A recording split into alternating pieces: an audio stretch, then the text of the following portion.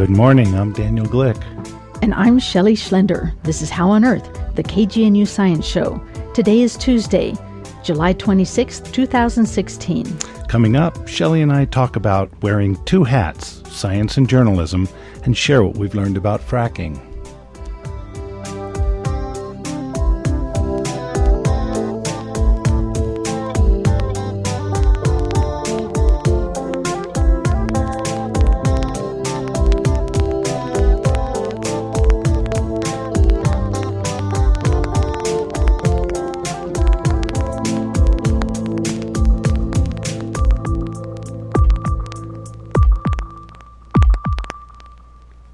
We begin with a look at some of the recent news in science.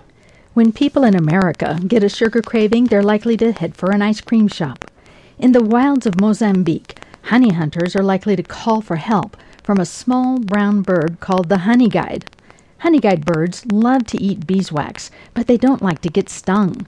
Somewhere back in time, these clever birds figured out that it's easier to get the beeswax if they first guide humans who love honey to the beehive to deal with the honey bees.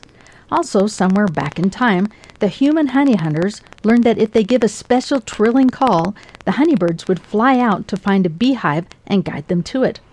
To find out more about this unique cooperative behavior, a team of researchers from South Africa and Cambridge walked with honey hunters while playing a variety of recorded sounds. With random sounds, the honeyguide birds only led the group to a beehive 33% of the time. When researchers played the special trilling call of the honeybee hunters, success doubled. The birds led them to a beehive 66% of the time. And incidentally, there's another side to this. Sometimes when those honeybee birds are hungry, they will go to the honey hunters and make a call that says, guess what, I found a beehive. All of these results of this sweet cooperative success were published last week in the journal Science. Teacher, what's the difference between weather and climate? How do scientists know that the world is getting warmer and that people are contributing to it? For many school teachers, the complexities of climate change science can be difficult to understand and even more difficult to communicate with their students. So, scientists are increasingly trying to help. Earlier this month, Boulder's National Center for Atmospheric Research, or NCAR, held a climate change workshop to teach the teachers and other communicators about climate science. At the event, K-12 teachers and filmmakers learned from scientists how to better communicate the nuances and complexity of climate change impacts and make it fun and interactive for students. Natalia Bayona has more. Put them on the arrow headed towards the Earth's surface. It's a lesson about climate models. Yeah, we're still beginners. So now lower atmosphere. But the audience is far from weary. You guys are such followers. Leading the group is Randy Russell. He's a science educator at the University Corporation for Atmospheric Research, known as UCAR. He's walking the group through a board game to show how climate models use physics to track global warming. Now, is the sun always on? No. So let's do a time step where it's nighttime. You could also model this with other planets. If you played this game first for weather and climate, for Venus and for Mars. Interactive games like this one were highlighted at this year's workshop as ways to give educators a leg up when translating complex climate research. Another game, called Resilientville, asked players to take on the role of community leaders in responding to natural disasters. As you all are aware, 48 hours ago, our city was struck by a massive flood. It will be at least 72 hours before response services will be here in District 6. That's Todd Rhodes. He's a graduate student visiting NCAR this summer to study atmospheric modeling. We need to first provide shelter and care for 200 families with children and seniors for an indefinite period of time. We need to provide mental health and spiritual services as needed for the communities. We're going to start with the first problem and solve just each problem at a time. Disaster declaration. Hey, the church, we've got to fill your space. I don't know how many you can take, but we're going to need it. In the school, we're going to need at least the gym. We're probably going to need your classrooms for the health clinic. We have power, and we are willing to give space and resources that we have to help the community. We have the gym, and we have the cafeteria. Outreach groups in earthquake-prone San Francisco created Resilientville to market the concept of self-sufficiency. If we can take the motivation that people have in games, being able to die over and over and over again, and still keep trying and enjoy it, and incorporate that into reality, then somehow by sort of bridging the gap between game and reality, then we can have people who feel like they can actually make a difference in the world like they do in their game world. Teachers resonated well with the theory of gaming. Some came to the workshop burdened by the complex and often doom and gloom climate data, but left with a new sense of confidence. Conservation biologist and teacher Lauren Riegler says her biggest takeaway was seeing the potential gaming has in engaging youth. While this is a global, a really complex and maybe even overwhelming kind of issue, that you can teach this to students of all sorts of ages. And not only can you help them learn about this issue, but that they can have fun while doing it, and they can even feel empowered while doing it. For How on Earth, I'm Natalia Bayona. Thanks to Natalia for that story. On the science calendar this week, first, this Thursday at 7 p.m., CU Boulder's Fisk Planetarium will give an update of NASA's Juno mission, presented by Professor Fran Bagenal. Earlier this month, the Juno spacecraft ran the gauntlet of Jupiter's ferocious radiation belts, and on the 4th of July, it entered the polar orbit around the giant gas planet. From this unique perspective, Juno's instruments are poised to map out Juniper's interior structure, atmospheric dynamics, and intense aurora. Thursday's talk will discuss the Juno spacecraft, the science questions to be addressed, and the hazards involved. That's 7 p.m. this Thursday at Fisk Planetarium. For more information, go to their website at fisk.colorado.edu. Then, this Friday at Boulder's beautiful E-Town Hall, the folks behind the Story Collider podcast are partnering with the BioFrontiers Institute at CU Boulder for a special edition of its science storytelling show. 5 scientists from CU will take the stage to share true, personal stories about how science has affected their lives. The live show will be at E-Town Hall, 1535 Spruce Street in Boulder this Friday, July 29th. Doors open at 6 p.m. and stories begin at 7 p.m. For more information, go to www.etown.org.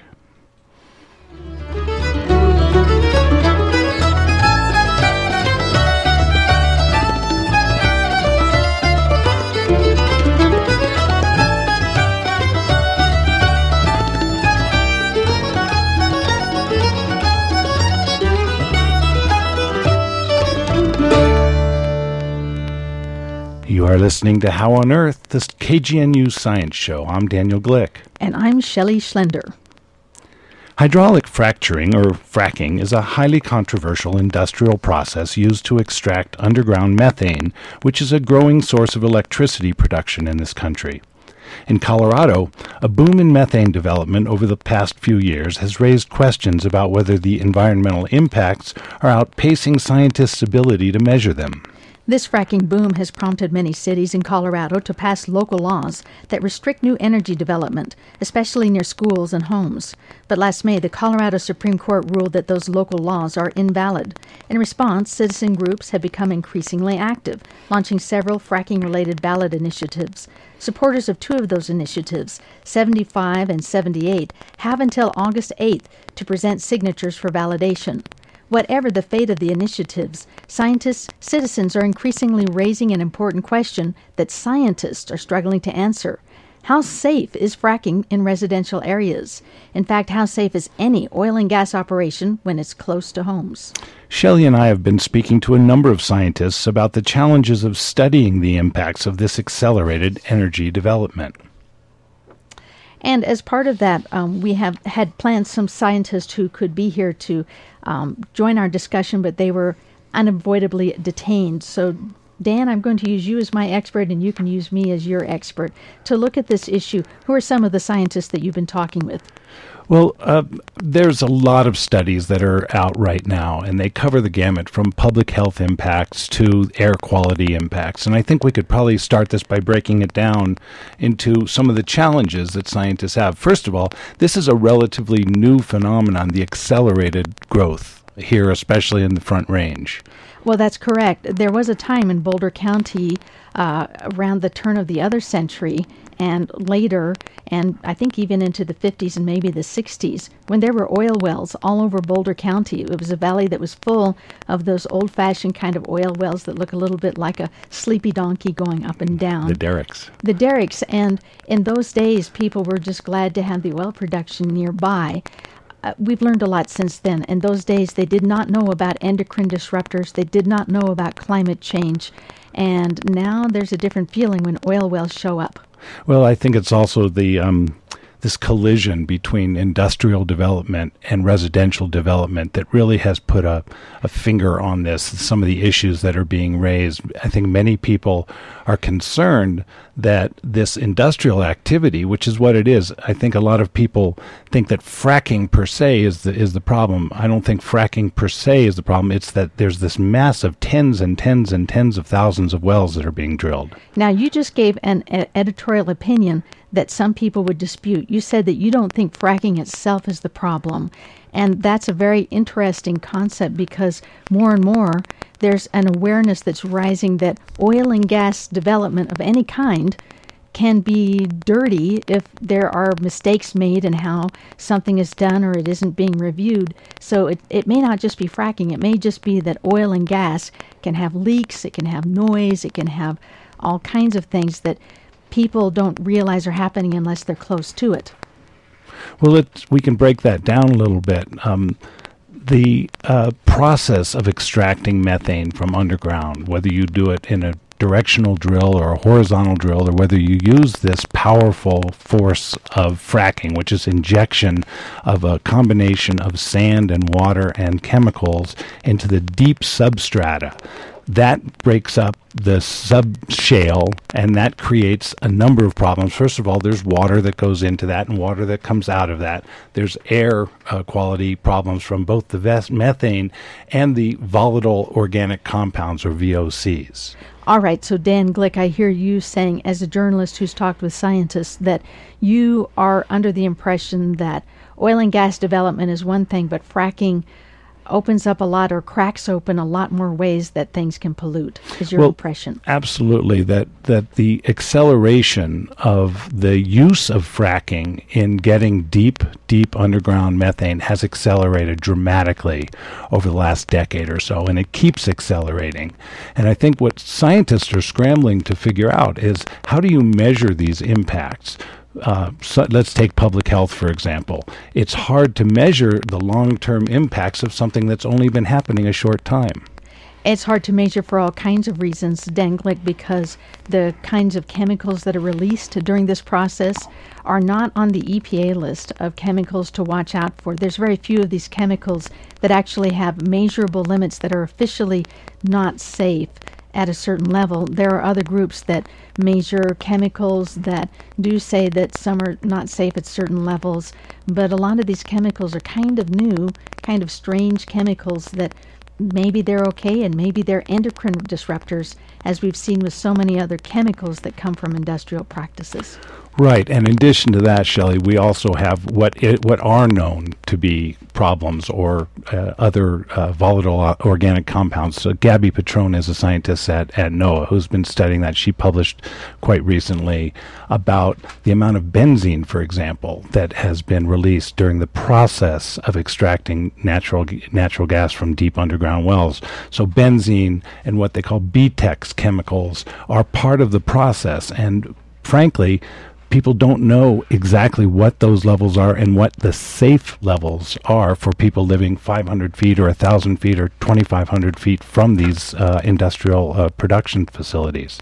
Well, that's right. And in fact, the closeness or the distance from a well sometimes doesn't make as much difference as how the well is operated, or how inadvertently a well can the operations to make the fracking happen can disrupt the geology in the area so that something leaks somewhere else. It's quite a complex picture. Some oil and gas developers have described it to me as actually rocket science. To run an oil and gas operation takes a lot of skill.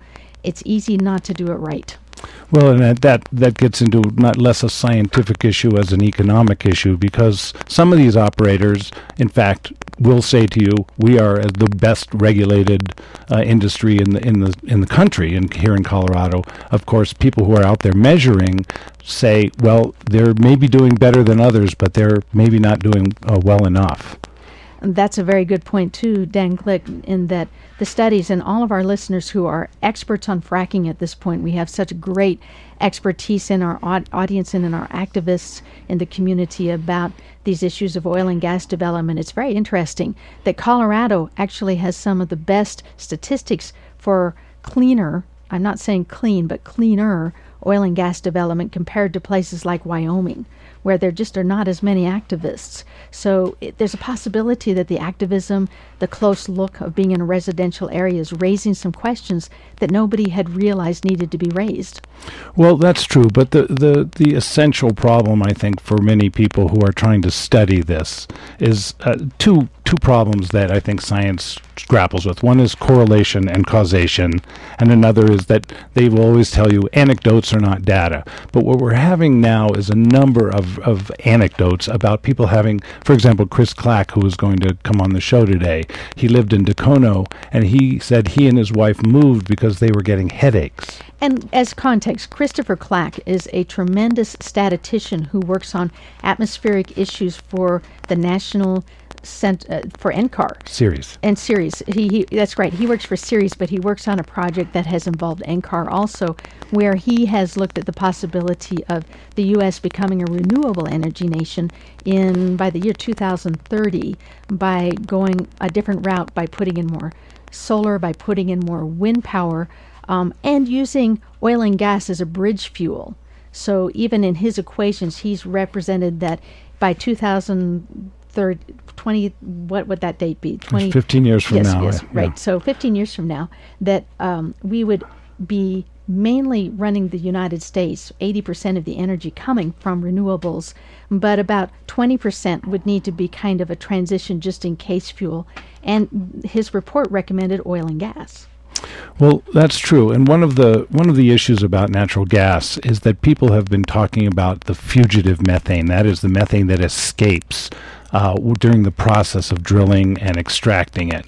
And that if there's more than about 4% of fugitive methane, then the advantage that natural gas has purely as a fuel, BTUs providing fuel, is diminished greatly, and that coal is almost this as good, if you want to call it, from a climate standpoint. Or as bad. Or as bad. You could say it, because generally it's recognized that coal is a very dirty fuel, and the concern is that if an oil and gas operation leaks, whether it's at the drilling place or in the pipes that go to the processing plant or in the processing plant itself, then it gets to be as bad as coal if it leaks. And I think that's your comment about the bridge fuel is one that many scientists would probably take some exception to. It is a bridge from a fossil fuel to a fossil fuel. And many people have pointed out that if we continue down the path of making more and more development and getting more and more methane out of the ground, then we are delaying the opportunity to switch, as Christopher Clack would show, that we do need to make this transition to a less carbon-intensive energy grid. Dan Glick, you've been talking recently to Chris Clack, the scientist at NCAR who has made this tremendous study about how quickly the United States could become a renewable energy nation if only as a nation we moved forward on that idea. Is he still thinking that this oil and gas could be a quote-unquote bridge fuel, or is he thinking differently, having lived around fracking and having lived around activists who are saying, hold on a second, what's happening to our health and environment given the leaks and the problems we're seeing? Well, I wouldn't want to speak for Chris about whether he thinks that it is or isn't. What I gathered from my conversation with him is that he believes if we don't accelerate this process of making this transition in a very concerted way, then we'll never get there. And he has experienced personal effects, health effects, that he attributes to, again, causation, correlation, hard to know. He believes very strongly that there are health impacts, and he's been diving into some of the science. And there is a substantial amount of science, not just here in Colorado, but from around the country and around the world. I mean, many places, New York State among them, and many countries in Europe are banning fracking entirely because they believe that the cumulative evidence is that this is something that has a number of negative impacts on air quality, on water quality, on people's health. We'll be doing some more reports about some of the studies that are coming out to look at this in upcoming shows. For instance, Colorado State University has done an extensive number of new studies about fracking and what kind of pollution comes from it from two levels. One is to look at what happens at the well pad, meaning what is happening specifically with certain wells and their operation, perhaps to look at how that kind of operation could tighten up the bolts and be cleaner. And they're also doing some comparative studies to look at how does fracking compare to other operations. Many of the activists listening will be well aware that there are a lot of studies looking at this. They're not always looking in the same direction, but there's more data being gathered.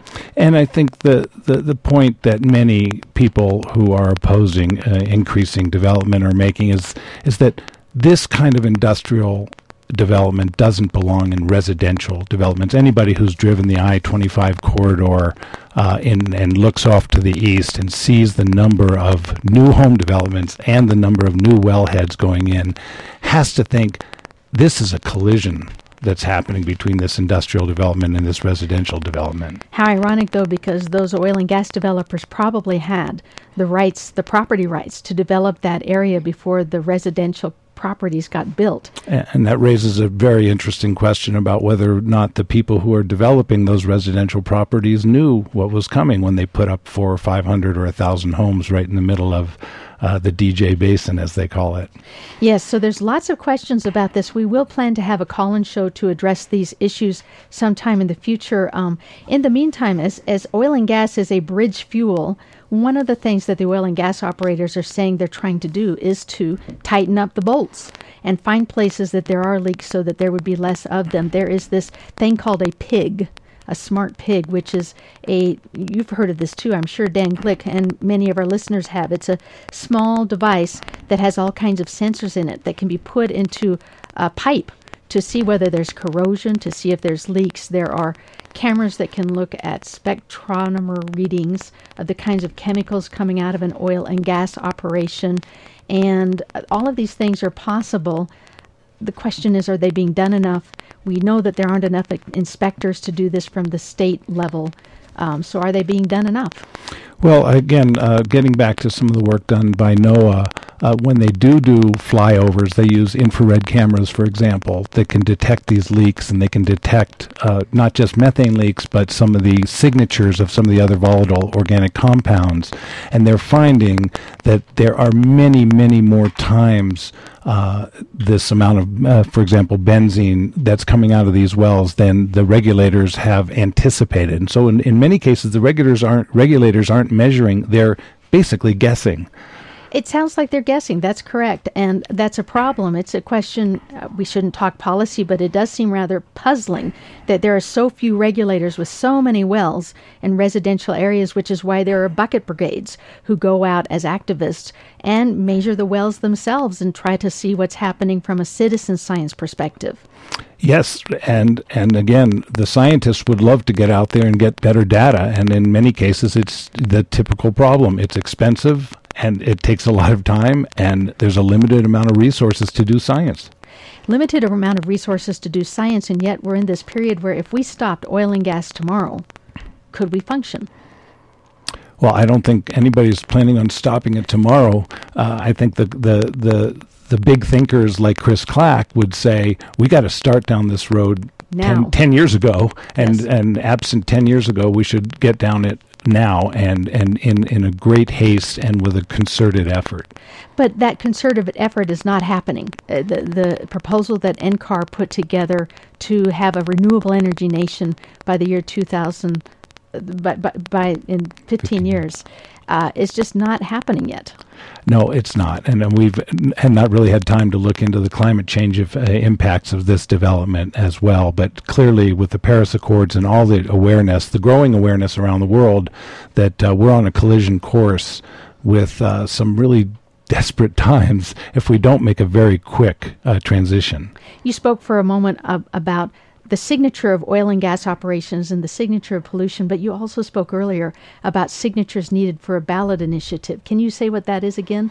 Well, there are 2 ballot initiatives that are going to be on the November ballot if they gather enough signatures. One is 75 and one is 78. One institutes setbacks of 2,500 feet from any well site, between a well site and residential development and hospitals and water sources. The industry has vociferously objected to that. They think it's going to shut down their operations in the state. And 75 tries to institute the local control that many municipalities, including Boulder County, passed to either put moratoria on new development until we know more about it, or else to be able to give municipalities more control over where and how this development happens. Those are some different ways that citizens can become involved, is by looking at more studies, by being activists, by putting signatures on ballots for or against. It's up to you. Thank you for joining us, Dan Glick, as host, and also for this conversation here on How on Earth. And again, we will try to get Chris Clack on the show again, or invite him to be part of a call-in show so that you can give us your questions directly to Chris Clack in a longer format.